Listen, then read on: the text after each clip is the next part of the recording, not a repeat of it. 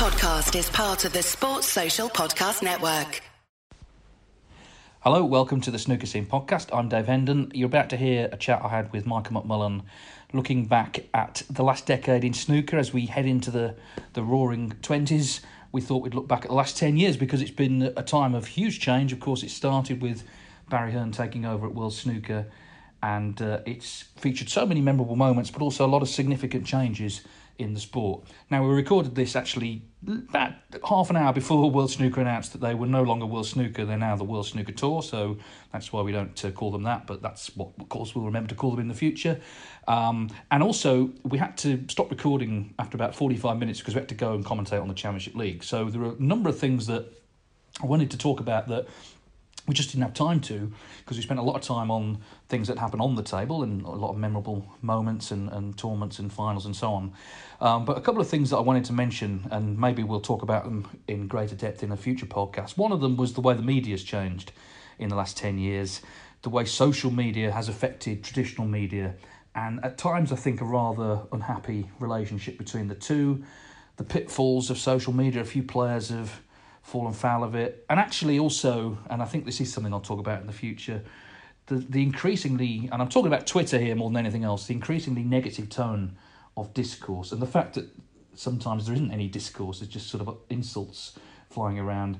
It's not a place for nuance, and I think it's bred a sort of negativity that I just have no time for. So that's one thing that we maybe will discuss in the future. There's another issue, I think, with sponsorship. When I started in snooker, most tournaments were sponsored by tobacco firms, and the writing was on the wall for that, and of course it got outlawed. Now most tournaments are sponsored by betting firms, and you've got to think at some point in the future that will also be curbed. I think snooker has a rather uneasy relationship with gambling, quite rightly. It clamps down on match fixing and players getting involved in betting, but you go to all these tournaments and it's all about gambling. So I think that's something that has changed, and something that maybe as we head into the new decade might need to be addressed. That's nothing against the firms that sponsor the tournaments. They're big companies, they've got a lot of money, they're putting it into the prize funds, and players are making a living from it. But there is an issue there that I think at the moment isn't really being looked at and may come to a head at some point, maybe in the next 10 years. I wanted to talk about the television landscape and sort of digital landscape, the way that's evolving, and I think World Snooker, or the World Snooker Tour as we must call them now, are alive to the fact that there are many different platforms now in which people can watch the game. They reckon you can watch it in every country in the world on some platform or another. And one thing that Barry Hearn has done, to his great credit, is signed long-term deals with these broadcasters. The broadcasters are the most important people in the sport in terms of putting money in. The players are the most important because they showcase the game. But in terms of actually putting the money in, if you didn't have television, you wouldn't have a professional game. And he signed so many long-term contracts, some in China, of course Eurosport, still got the BBC on board, which is no mean feat. ITV have come back into snooker. Sky have gone away, so we've lost them. But around the world, on DAZN and all these other platforms, lots of people are watching snooker. And that, of course, is hopefully creating new fans and bringing new people into the game. And finally, I suppose the global nature of snooker. There was a very slick, very well put together video on YouTube, you can watch it there, announcing the World Snooker Tour changes and advertising the fact that snooker is a global sport. I would say that it isn't quite there yet in terms of the professional game. I think there are issues around the fact that still qualifiers are played in the UK. It's still very much to the benefit of UK players. It's much harder if you come from another country, even though, of course, in China they have massive investment, but there are a lot of places where people just can't afford to travel to the UK and become a full-time snooker professional. But I would say this finally before we get into the chat. For the first time, and I've been working in snooker now for 23 years, actually working in professional snooker. For the first time in that time, I would say that snooker is in the state that it deserves to be in terms of the sport that we all love. And I would say that although I don't think the professional game can claim to be truly global yet, for the first time the global pretensions that it has are justified and achievable. A lot of work's been done, not just by Barry Hearn at World Snooker Tour, but also the WPBSA, Jason Ferguson, doing sports development work and trying to just spread the word around the world. And it is starting to work. And hopefully in the next 10 years that will push on. Whether snooker gets in the Olympics or not, I don't know. Whether that's important or not, I don't know. But what is important is that people see it, start to play the game, we get more players from around the world, and then we can say that it is global. And hopefully, although the British base is important, hopefully it won't be as dominated by Britain in terms of where the circuit's played in the next 10 years. Anyway, there's a lot more to be discussed, and you'll hear that discussion right now. I was talking to Michael McMullen just a few days ago. So that was the decade that was. And I suppose, when we look back in any sort of sphere at a decade, sometimes people try to artificially sort of make one decade look like it's one thing. But in snooker, they sort of have been. The 70s was about the first flowerings of television, the growth of the early professional circuit. The 80s is the UK snooker boom and Steve Davis's dominance. The 90s is Stephen Hendry's dominance and the opening up of the game, which brought us a lot of new faces and some of the old stars sort of disappearing.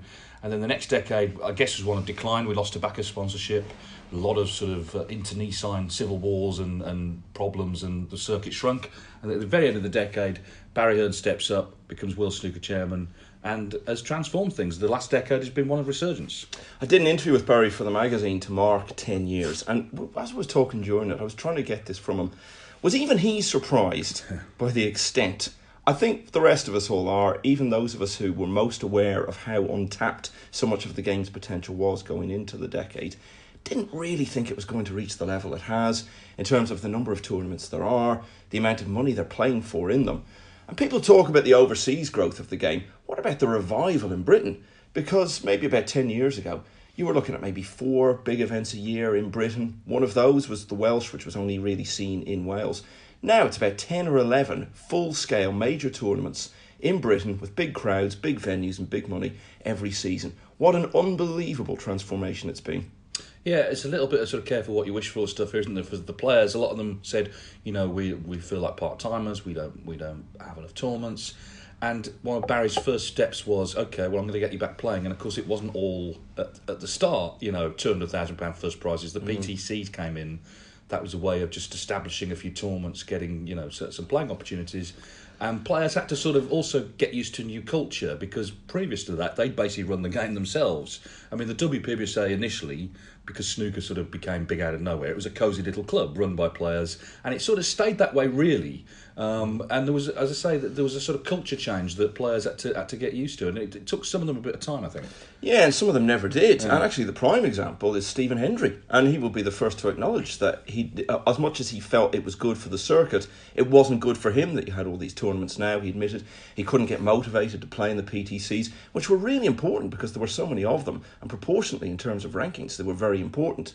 So there were some like that who never really embraced it.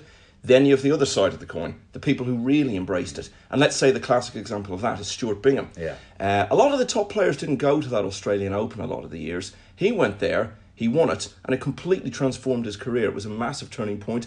He ended up as world champion, and he's kind of gone from strength to strength since then, really. He's won more tournaments and had a wonderful career. So people talked about splits in the game. That, in the early part of the old decade, was a significant split in itself. Those who wanted to embrace the new era and make the most of it, and those who didn't really, when it came to it, want to be full-time players and didn't want to put in that kind of commitment all the time, which I guess is fine if that's the way you approach it. But hugely significant, and I think you used the word culture there. That's exactly what it was. It was a whole new culture in the game. And you're right as well, it wasn't all big tournaments with big money at first. In fact, until the Home Nations series began, really the number of big full-scale events hadn't really increased all that much at all. But we've seen over the last few years, those events have come in. We've had, obviously, the Coral Series events, which have been absolutely wonderful. And there's been continued growth in China as well. Yeah, absolutely. And prize money's gone up. I mean, it was 3.6 million when the decade started. It's now 14.6. It's going to go up again. This new Saudi Arabian event's going to tip that up. Let's talk about some of the really great events that have come along. I think maybe the first one that sort of really people sort of understood the changes were happening was the German Masters. I mean, Germany, the popularity was already there. It hadn't been at all embraced by by previous regimes. the Tempodrome in Berlin is an incredible place, especially when it's one table. I mean, it really is a wonderful venue. And I remember when Mark Williams won the first one there, 2011, even he, and we know what Mark's like, doesn't like to sort of show too much emotion, but even he, you could see it meant something to him. Something's changed here. It's a bit like Wembley Conference Centre, actually. Obviously that's gone now. The Tempodrome sort of came along to replace it.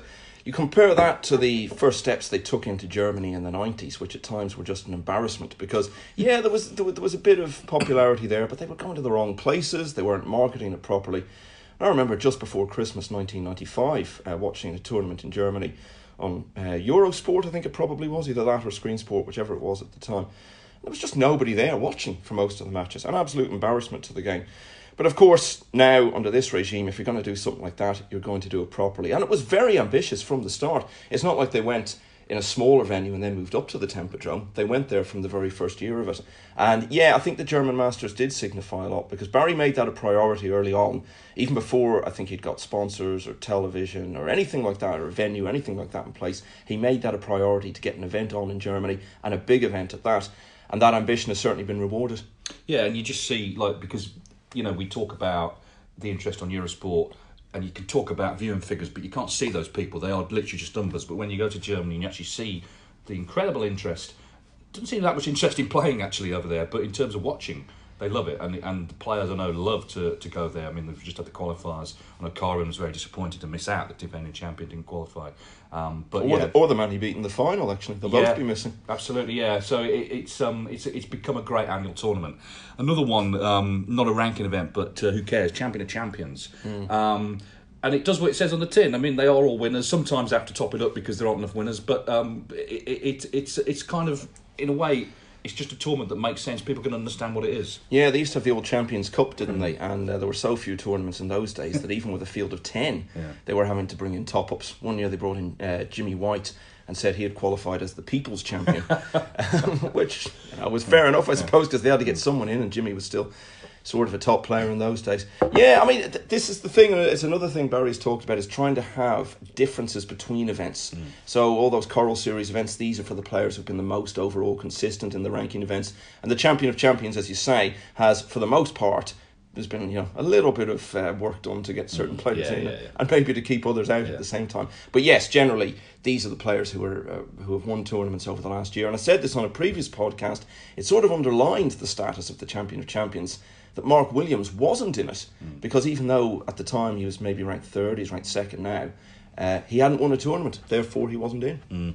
Home Nations, funnily enough, and this is maybe, well, I won't say who was involved, but I overheard a discussion between some people from World Snooker and some representatives from China about, and they were saying, the Chinese were saying, well, why is it called the Home Nations? It's home to you. It's not home to, and that may be something that will change. It's a little bit parochial, but the actual series makes sense. It's the British series, I guess you can call it. It's a fair point, but you see, I think Home Nations is a British term. I don't think there is anywhere else in the world, that you have a group of countries, and it's because of the history and the politics and everything like that. But yeah, like I say, I mean, this is what has changed a lot now, that snooker, it has underlined the fact that it remains massively popular in the UK because we're able to go around and have all these events. And think how different the winter would be now without them. You can almost mark it out. It's like the English Open. Well, that's kind of the sign that winter is coming. Northern Ireland Open, it's almost the start of the run-up to Christmas now. The Scottish is the week before Christmas. And then you have the Welsh in the spring, as it's been for the best part of 30 years. I think the Welsh has been sort of revitalised, actually. I mean, it's been there for years and years, but it was always the prize money was always low for the Welsh, or it would become that way, certainly in recent times. But now it's part of a series. It kind of, I think it has been given a bit of a shot in the arm, actually. Yeah, and I think the Welsh, actually, even before there was the Home Nations, they had already introduced that best of 7 format for most rounds. I think that's great. I think that really works for it. I think if we still only had a small number of tournaments, you couldn't be having them best of 7, because if you're only going to have 6 or 7 tournaments, you need to give players a bit more of an opportunity. Best of 7 might be a bit too harsh, but I think they've got it just right with that, actually.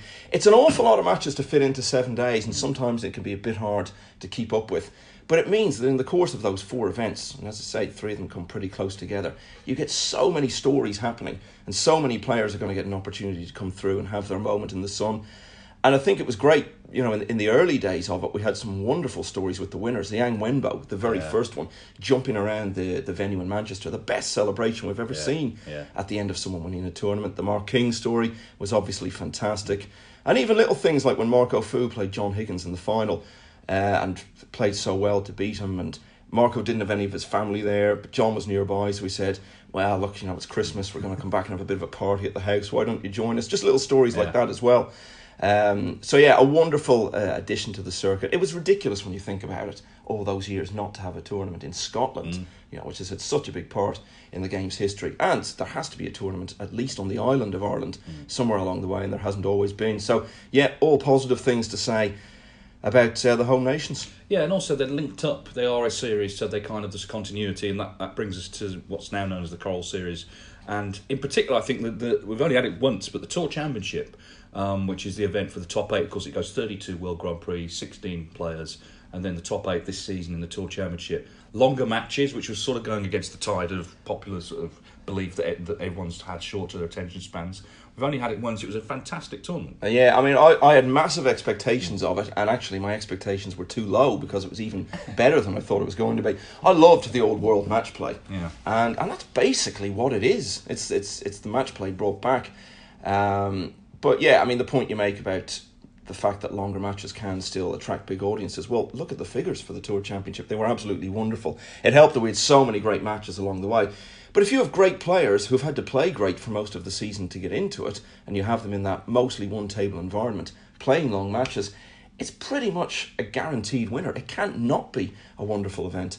And even from the start of the season, the players really recognised it. They were talking about, well, my big target now is to get into the Tour Championship, because players know what makes a great event, and they knew that was going to be one. Yeah, Matt Hewitt from we used to be Pro Snooker Blog, now WPBC, does all the various ranking lists and the races to this, that, the other. He's in his element. There's so many now. There's a new one, the European Series. He's got another one to contend with. I think Matt has given up sleeping now because he needs to stay awake all the time to keep on top of all these things. He just has an inexhaustible capacity for new lists and new things, and he loves it all. Absolutely. Well, we'll come on shortly to sort of talking about some of the great moments and matches and of course players of the decade. But I think also we should maybe now start to question a few of the decisions being made. The shootout was a sort of innovation that, although not everyone was on board with, it was 3 days of a bit of fun in Blackpool initially. Then it became a ranking tournament, and a lot of people would say that sort of cheapens the achievement of winning what you might call a proper ranking tournament. Yeah.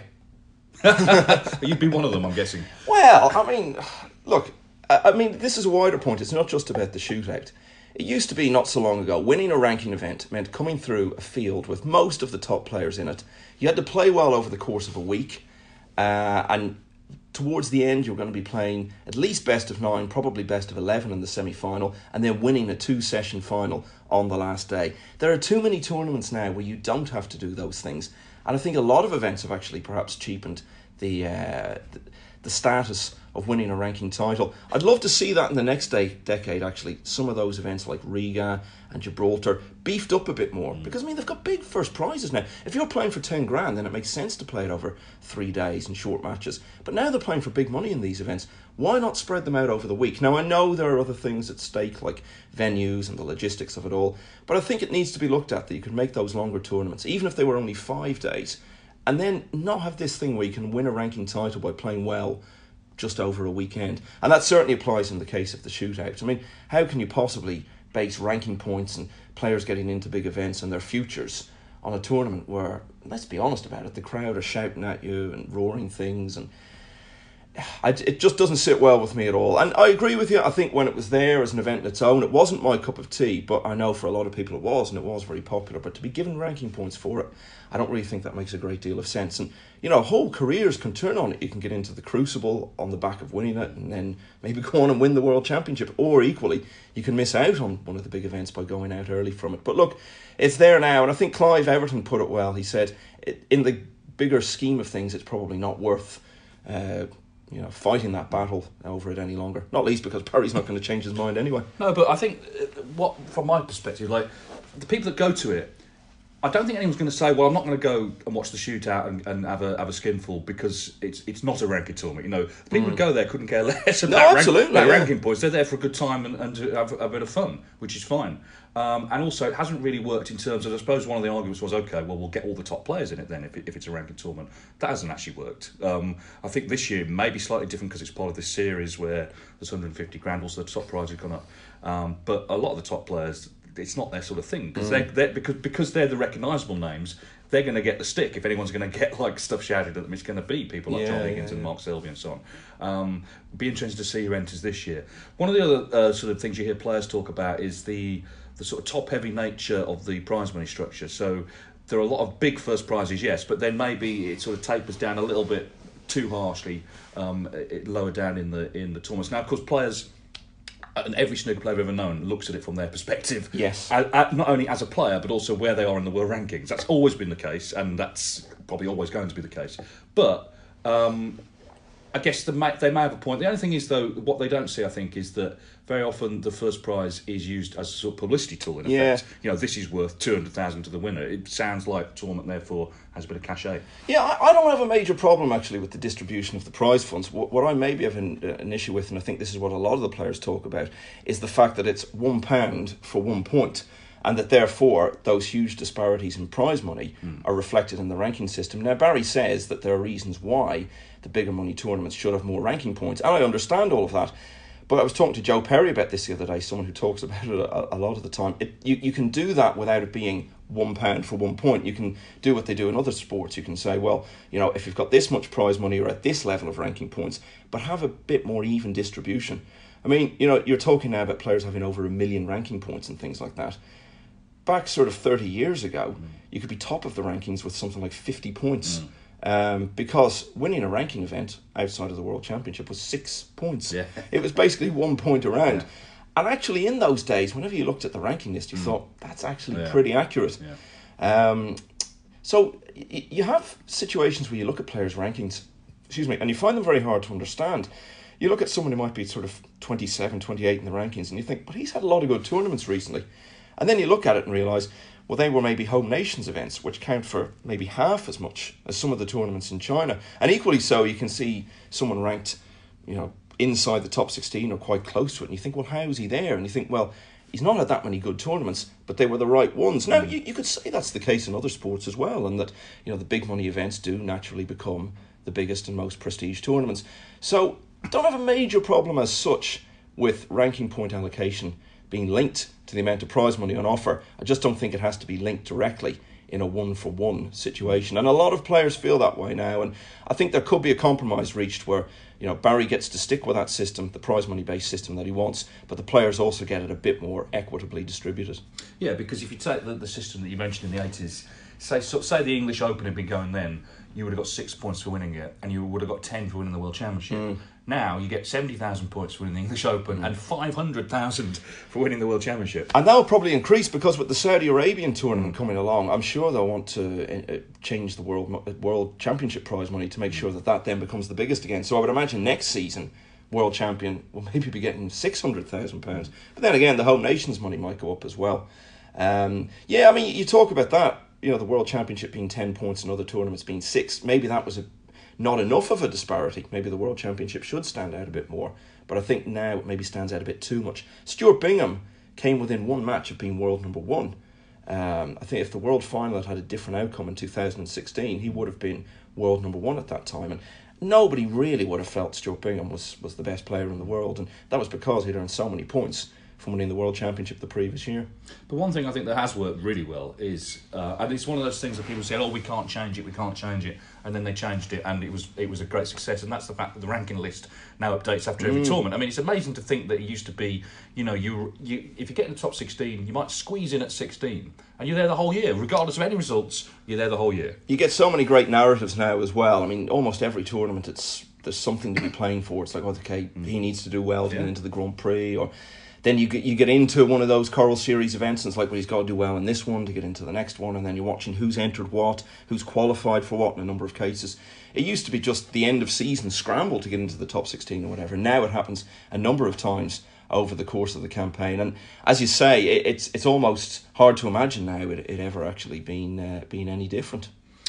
Well, let's look at sort of players over the last 10 years. And it's worth saying right now, if we look at the ranking list now, as we record this, so as the Masters begins, top 16, of those members of the top 16 as it stands now, 10 of them were members of the top 16 when the decade started. Wow. So that suggests that there hasn't been what you would think with more playing opportunities, which is more and more, top players winning tournaments. Now, there's various reasons for that. One is that the players are really good. We're talking about Hall of Famers in many cases who's still in the 16.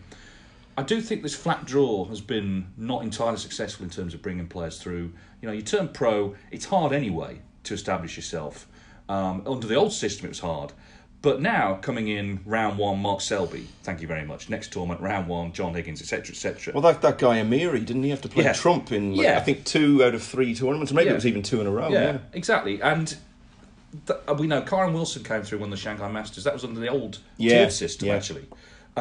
So maybe there haven't been as many new winners as we would expect, as there were when the game went open, and suddenly, a lot of the old guard were just rolled over then. Yeah, I think the tiered system, the way it had gone, you had to get through, you described it once as like swimming through glue, because you had to get through so many rounds to actually get in front of the cameras. Now, you look at the Saudi Arabian system that they're going to have, every player will have to win a maximum of 2 matches, I think it is, to get to the round where the top players come in. Now, that actually was the format back in the 90s, and I think that was what worked best. It doesn't have to be, a tiered system doesn't have to be the top 16 come in last and everyone else has to scrap it out. The system then, as they'll have in Saudi Arabia, is the top 32 all come in at the same time. So that means nobody has to win more than 2 matches to get to that point. And I think that would probably be a better way of doing it. But again, I don't think Barry is going to change his mind on that, because he's made such a big thing about the flat draw being the way it has to be. In other sports, you have qualifying tournaments all the way. I mean, ATP tennis events, the top players. In fact, I think very few places are actually given to qualifiers.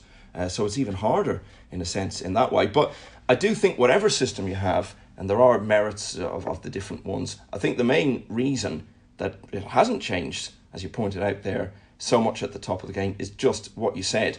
The players who were there at the start of the decade are just so good, and the players who've come through trying to challenge them just simply aren't as good. So whatever system you had, I think it would have been more or less the same. Yeah, and although there's obviously seeding and so on, the top players now have to come in at the first round, so there's not that protection, if you want to call it that there used to be. I think Barry's attitude is, and like with most people, it comes down to where you're from. He would say, well, I started with nothing, and I grasped every opportunity I had, and I've become successful. Why can't you do the same? Fair enough, but it's hard, It's hard when you draw Ronnie first round. It's hard when you draw Sean Murphy, all these really big players. When you're still, I know they've got the 2-year card now, but when you're still sort of finding your way, because turning professional, it's not like playing in the amateur game. Suddenly you're there. And what's changed, of course, is you're now actually seeing the top players. It used to be when you turn pro, like you say, you'd have to win 8 matches in some qualifying venue. You wouldn't see Steve Davis or Stephen Hendry there. You wouldn't see them until the final stages. Now, day one of your career, you could be playing one of them. I remember under the old tier system, the Mercantile, I think it was in 87. Now we're talking. Yeah. Now everyone played in that, because everyone played in everything in those days. In the last 16 of that tournament, because everyone had to play under this tiered system, so everyone had to come through at least 2 rounds. In the last 16, there were only 5 of the top 16 in it. Now, under that system, if you structure it and schedule it in a certain way, the top players are coming in against guys who've already sharpened themselves up over a match or 2. So in a sense, there's perhaps more opportunity to come through from the lower end of the rankings if you're playing someone who's coming in cold. As it is now, you're seeing the top players playing low-ranked players a lot of the time, getting themselves in the groove over the first couple of rounds, and then if you do get to play them on the TV table in round 3 or whatever, everyone's played themselves in, so you've got less of a chance of beating the top players. So my own view is it would be in everyone's interests to go back to more of a tiered system. But a lot of the players don't agree with that. I know that there were some guys who actually were considering their futures in the game, but decided to continue because they liked the tiered system, because it sounds like it suits them. I'm not sure it actually does. Okay, well, I'm going to hand you now a hot potato. Right. Metaphorically. Yes. Player of the decade. Now, I was thinking about this. I think there's probably, and there's been a lot of, big moments and great victories and great matches and performances. But I think it probably comes down to a choice between three players. I think it probably comes down to Ronnie O'Sullivan, Mark Selby, and I would argue Judd Trump as well. Trump is one of the players who has actually emerged in this decade. I mean, we knew about him previously, turned pro in the previous decade, but very early in the decade, of course, he came of age. He won 2011, won the China Open, lost the World Final, etc., and has ended the decade spectacularly. Yeah. Mark Selby has won more ranking titles than anyone else during the decade. He's won 17. Ronnie O'Sullivan, I'm going to use the term Triple Crown here, has won more of the Triple Crown events than anyone else. He's won 8. Selby's won 7. So let's start with Mark Selby, who would probably, I mean, spoiler, would probably be my choice, actually. Yeah. Because he was world number 1 for 4 years. He won 3 world titles. He had that spell in the middle of the decade of what looked like proper dominance. And he's won all but one of his ranking titles. I think, he's won 16, I think, in the decade, 17 in total. He's all but one of the ranking titles in this decade. So he has performed in this 10-year period. And he's also the main reason why O'Sullivan hasn't achieved more in this decade. I think the World Final in 2014, I wouldn't say it was the best match of the decade, but it was certainly, in my mind, the most significant. Yeah. I think if O'Sullivan had won that and moved on to 6 world titles, he would have won 3 in a row. My guess is he might very well have overtaken Hendry by now. So on that basis, I think that has to count for something as well, that Selby has been so significant in the decade. It's very close between those two, actually. I think Trump, okay, he can be in the discussion, but I don't think he quite, is up there with the level of the other two. You just have to give it to Selby on the grounds that he won 3 world titles during the decade, whereas O'Sullivan won 2. I mean, it's as close as that between them. But yeah, you can make a very strong case for O'Sullivan as well. If you were going to give it to O'Sullivan, that would be the first time ever that you would say the same player had been player of the decade 2 decades in a row, because you'd have to call him player of the 2000s. Yeah, definitely. He's probably the first player to be even in contention as player of the decade 2 decades in a row. Yeah, but I think this is why, in a way, it sounds a strange thing to say, but he's almost at a disadvantage in this argument, because he was already, as you say, a top player, a sort of Hall of Famer before the decade began, whereas Selby, he'd won, obviously, the Welsh, the Masters, but the question is, okay, can you continue that? Actually, not only did he continue it, but he really stepped it up. Well, that's very much the point. If you'd asked people at the start of the 2010s who's going to be the best player of the decade, I don't think anyone would have said Mark Selby. I think if you'd said who are going to be the best group of players, everyone would have put him in there. But if you were going to be asked who would be the very best, you might have said O'Sullivan, you might have said Neil Robertson, actually, at that time. Ding, who had just won his 2nd UK title, how things have changed in the decade in between. You would have said him as well. You might even have said Trump, because he was very young at the time, but we knew about his massive potential. I don't think anyone would have said Mark was going to be the best player of the decade. And more credit to him then for the fact that he did become that. He's someone who's always made the very most of his ability. But that final in 2014, everything hinged on that, because O'Sullivan looked like, as I say, he was going to make it 3 in a row. He was starting to feel invincible at the Crucible, I think. And then he was in that strong position in the final. Selby had, really had to grind it out in the semi, whereas O'Sullivan had finished his semi quite early. And then he got off to, a fine start. He was well in front. And then it all just turned around. And I think that's affected O'Sullivan's psyche in every sense, and particularly in a World Championship sense ever since. So that's why that, to me, is the most significant match of the decade. And on the basis of that, why I would make Selby the player of the 2010s. Well, I think that final definitely, I think it planted a seed in Ronnie's mind that sort of said the World Championship is now too hard. Because you listen to him now, every time he talks about it, he describes it as a slog, which he never used to do. I mean, it's always been, obviously, the tournament's never changed. It's been a long tournament. But the idea that you play for 16 days, 17 days, you're in front by quite a long way in the final, looking certain to win, and as you say, then that's 6 and there's a chance to equal Hendry, overtake him. Suddenly all turns round on the last day, and you think, what was all the effort for? And I think almost sort of on a subconscious level now, it's just like too much effort, I mean, and let's be honest, winning it 5 times is pretty good. No one's saying it isn't, but you're absolutely right. In some ways, that match was probably the most significant match played of the whole decade in terms of what it did to 2 careers and the game in general. And he'd not experienced that before, being there at the end of the World Championship as the runner-up, and he didn't like it. And his approach to the World Championship has just got, it's deteriorated ever since. And look at what happened against James Cahill. I mean, he was just a wreck. He didn't look to me like he was comfortable being there at all. And it's highly unlikely this would happen, but you wouldn't completely rule out that he might do what he's done with the Masters and just say, I can't face it this year and don't want to play. Maybe not this year, but maybe some year in the near future. But if we are going to talk about O'Sullivan and the World Championship and major moments of the decade, then clearly we've got to talk about what had happened the year before, which was unbelievable. Yes. When he had won the championship in 2012, quite comfortably, really.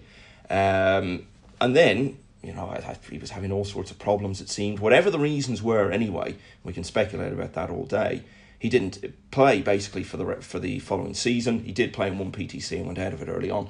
When that news came through, that I don't think greatly surprised us, actually, that he was going to defend his title in 2013.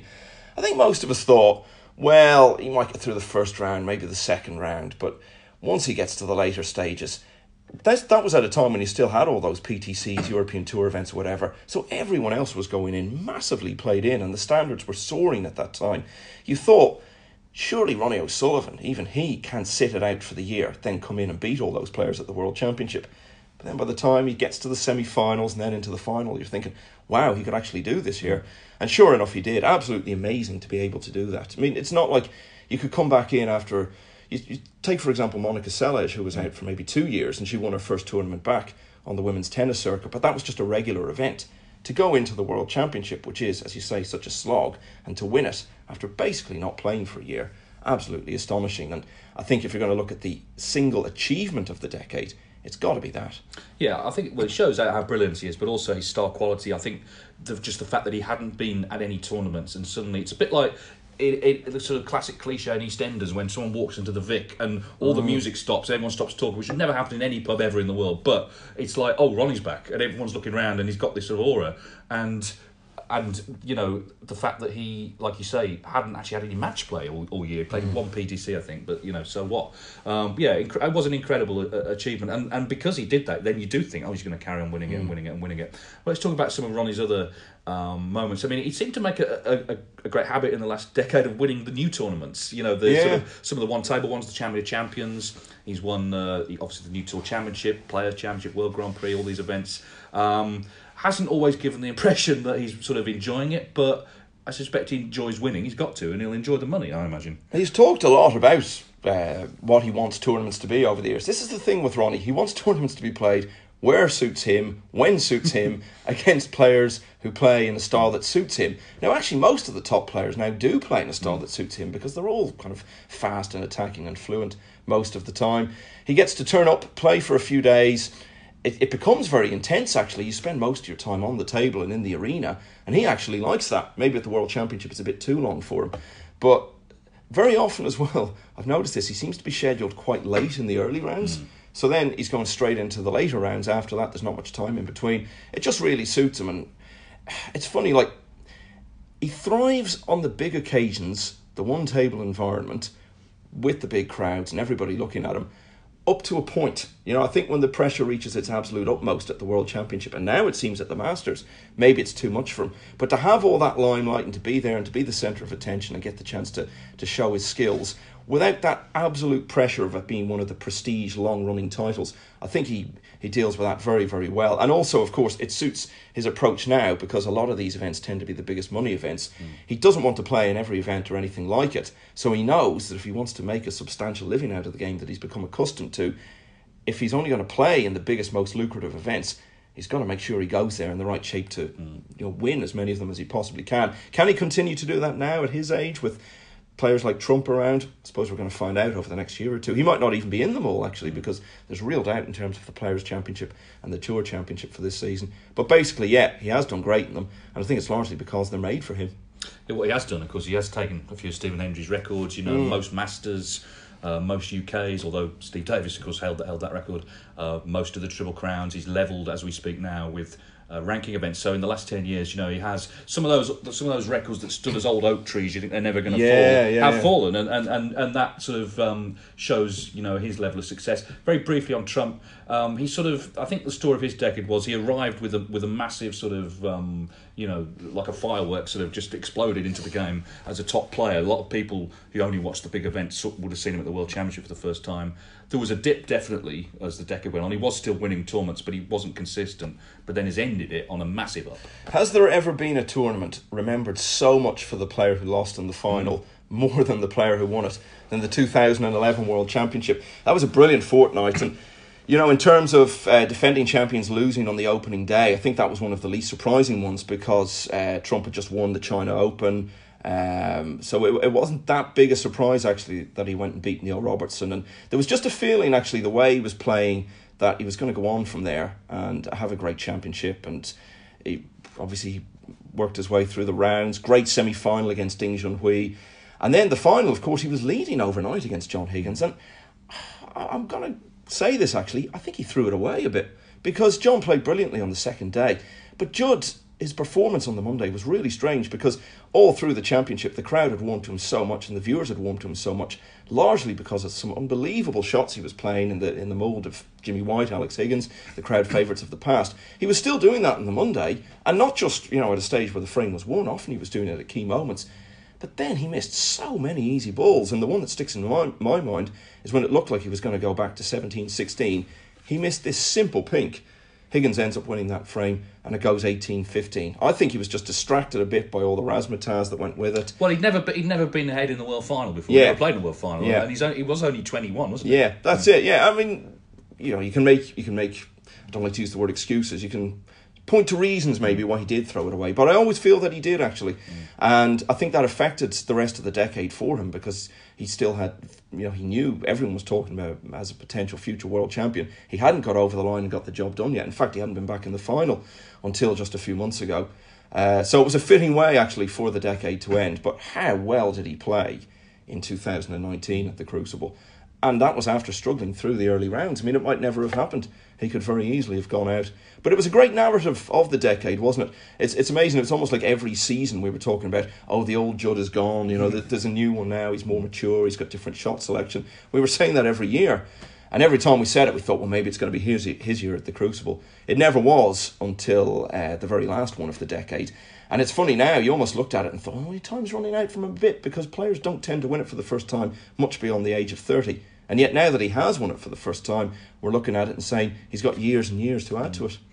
Let's just quickly just look at a few sort of the great sort of landmark moments. I mean, a couple of century landmarks. Obviously, Neil Robertson making 103 centuries in a season. Yeah. You'd never have thought that could have happened, because there just weren't enough events. Yeah. And the discipline that he showed to actually do it as well, amazing. And of course, Ronnie O'Sullivan making his 1,000th career century. That was a great moment in Preston last year. What are the sort of moments can you think of that? I mean, you mentioned the Selby final. There's so much has happened. You sort of forget, don't you? Because there's no time, even for the players now, to sort of really dwell on anything. You're just straight into the next tournament. For me, it's always world finals, because there's just so much more at stake. It stands out so much from the rest. One that doesn't actually get talked about a lot was the Bingham final against Sean Murphy. I mean, we talked on the podcast after the final, saying maybe it was the highest quality world final that ever been. But, that one in 2015 was right up there. And, just incredible standards. And Bingham had actually done so well to get to that final. When you look at the players he'd beaten along the way, O'Sullivan in the quarters, Trump in the semis. And that was a great story as well. It was sort of a bit like the Joe Johnson story, actually, of the 2010s. The difference being that Stuart had actually been a tournament winner before that, whereas Joe hadn't.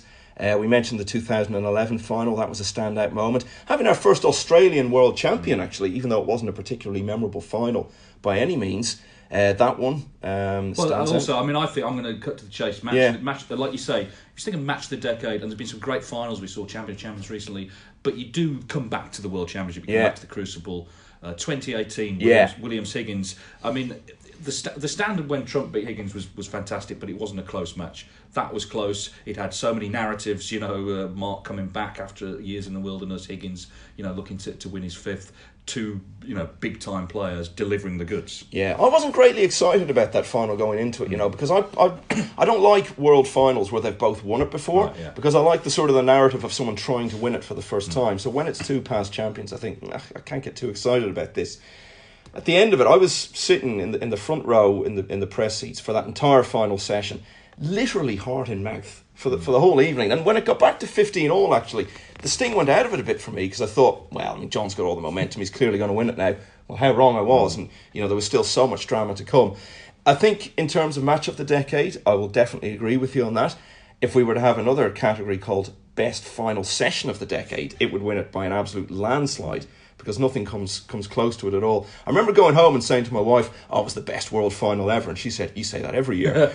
But it's funny now, 2 years on is long enough to look back and actually say, you're looking at it from a distance, yes, it still does stand the test of time for me. I think for real snooker people, that was the greatest final. A lot, more the general public might still, who were around in those days, might still talk about 85. They might talk about some of the Henry White finals. But in terms of, pure snooker quality and the narrative and everything and the drama, I think that stands to me as probably the greatest match there's ever been. Yeah. Finally then, let's look forward. We've looked back, let's forward. Even Barry Hearn is not going to live forever. And 10 years from now, it's very unlikely he'll be running World Snooker. The likes of Ronnie and John and Mark will be in their 50s. Even Trump's going to be 40. So what does the future hold? It's very hard to say. I would say two things. One, there's no let-up in the popularity of snooker on television. But where are the new players coming from? We know in the UK a lot of clubs have shut down, etc., etc. So there aren't as many new faces coming through. We always keep talking about China, but they've got to start actually winning tournaments. You can't, there's 21 players on the circuit. But, Yan Bingtao won one, but okay, the rest are not actually winning events. So where's the professional game going to be 10 years from now? Well, funny enough, I'm just thinking, actually, we talked about Higgins and Williams. Another final that stood out for me in the decade was right at the start of it, the UK final. They played against each other in 2010. That was a standout one as well. So that kind of underlines the point that at the start of the decade, they were playing each other in a great final, and they felt like old stagers then. And towards the end of the decade, they played in another one. So that shows how little change there's been.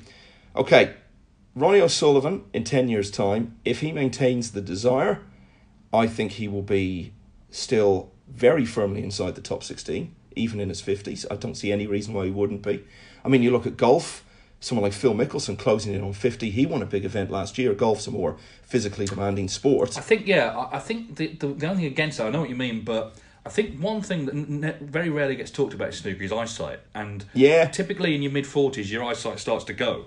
Who said that? I can't see anyone. And that, even Ronnie, he's not, maybe won't be immune to that. He's very physically, I'm sure he'll still be physically in shape. Like you say, desire's important, but there may be little issues like that. You do start to degrade as you get older, don't you? And that's why I don't think he'll be one of the very top players, but I still think he'll be competitive. I still think he could win tournaments.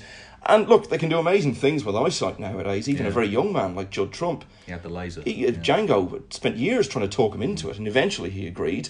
And look what's happened to him since. So yes, that's a factor, but I think it's something that he can overcome. John Higgins, again, I think if he has the desire, he's still an unbelievably good player. So I think he could outlast them all. Actually. Yeah, definitely. Yeah, because he's just so clever. Yeah, and the thing about John is he had his kids very young, so they'll all be grown up. He won't have as much domestic responsibility. But what's he going to do with his time? What are you going to do? Are you going to sit at home, or are you going to come and play in the biggest snooker tournaments in the world?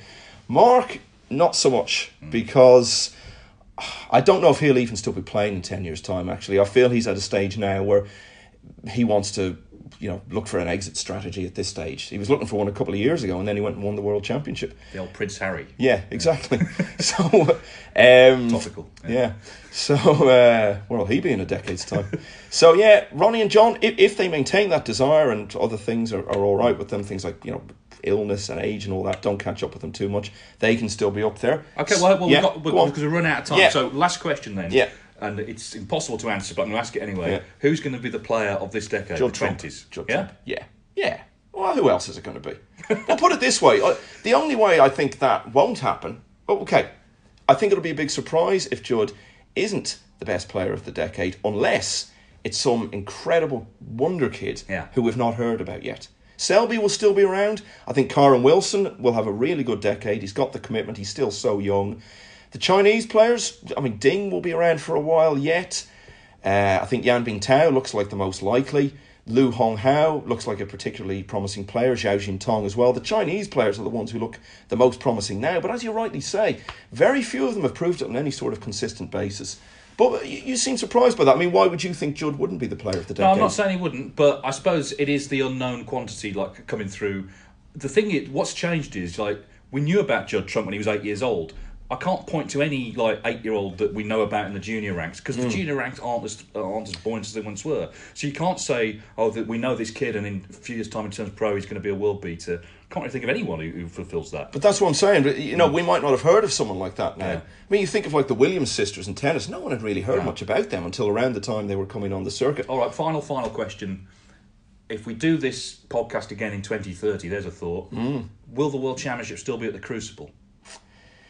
It's there till I think 2027, isn't it? I can't answer that, and it's part of the wider question. Probably won't be any Barry Hearn. No, probably not. But that's part of the wider context. What will the circuit as a whole look like at the end of the decade? Will there be more events in China? Will China have trailed off a bit? Yeah. What will it be like in the UK? Will it still be commanding the big TV audiences? Will the younger generation be watching it? Will there be enough of the older generation still around to keep it going? My inclination is to say yes, but if we are looking back in 10 years' time and we're sitting at Championship League in Beijing or something doing this podcast then, I don't think that would be a massive surprise either. It's so hard to say. So much has happened in the last 10 years. We started the podcast by saying, even in our most optimistic expectations, we couldn't have seen it evolving the way it has. And I'm sure there'll be all sorts of surprises. And any predictions we might make, if we made a list of 10 predictions for the next decade, probably at least half of them would turn out to be wildly wrong. Well, yeah, that would not be unknown for us. Okay, well, because one thing that did happen in the last decade is this podcast began. And hopefully it will continue. We're coming up very soon to our 100th episode. So we're looking forward to that. In the meantime, here's to the next 10 years. Sports Social Podcast Network.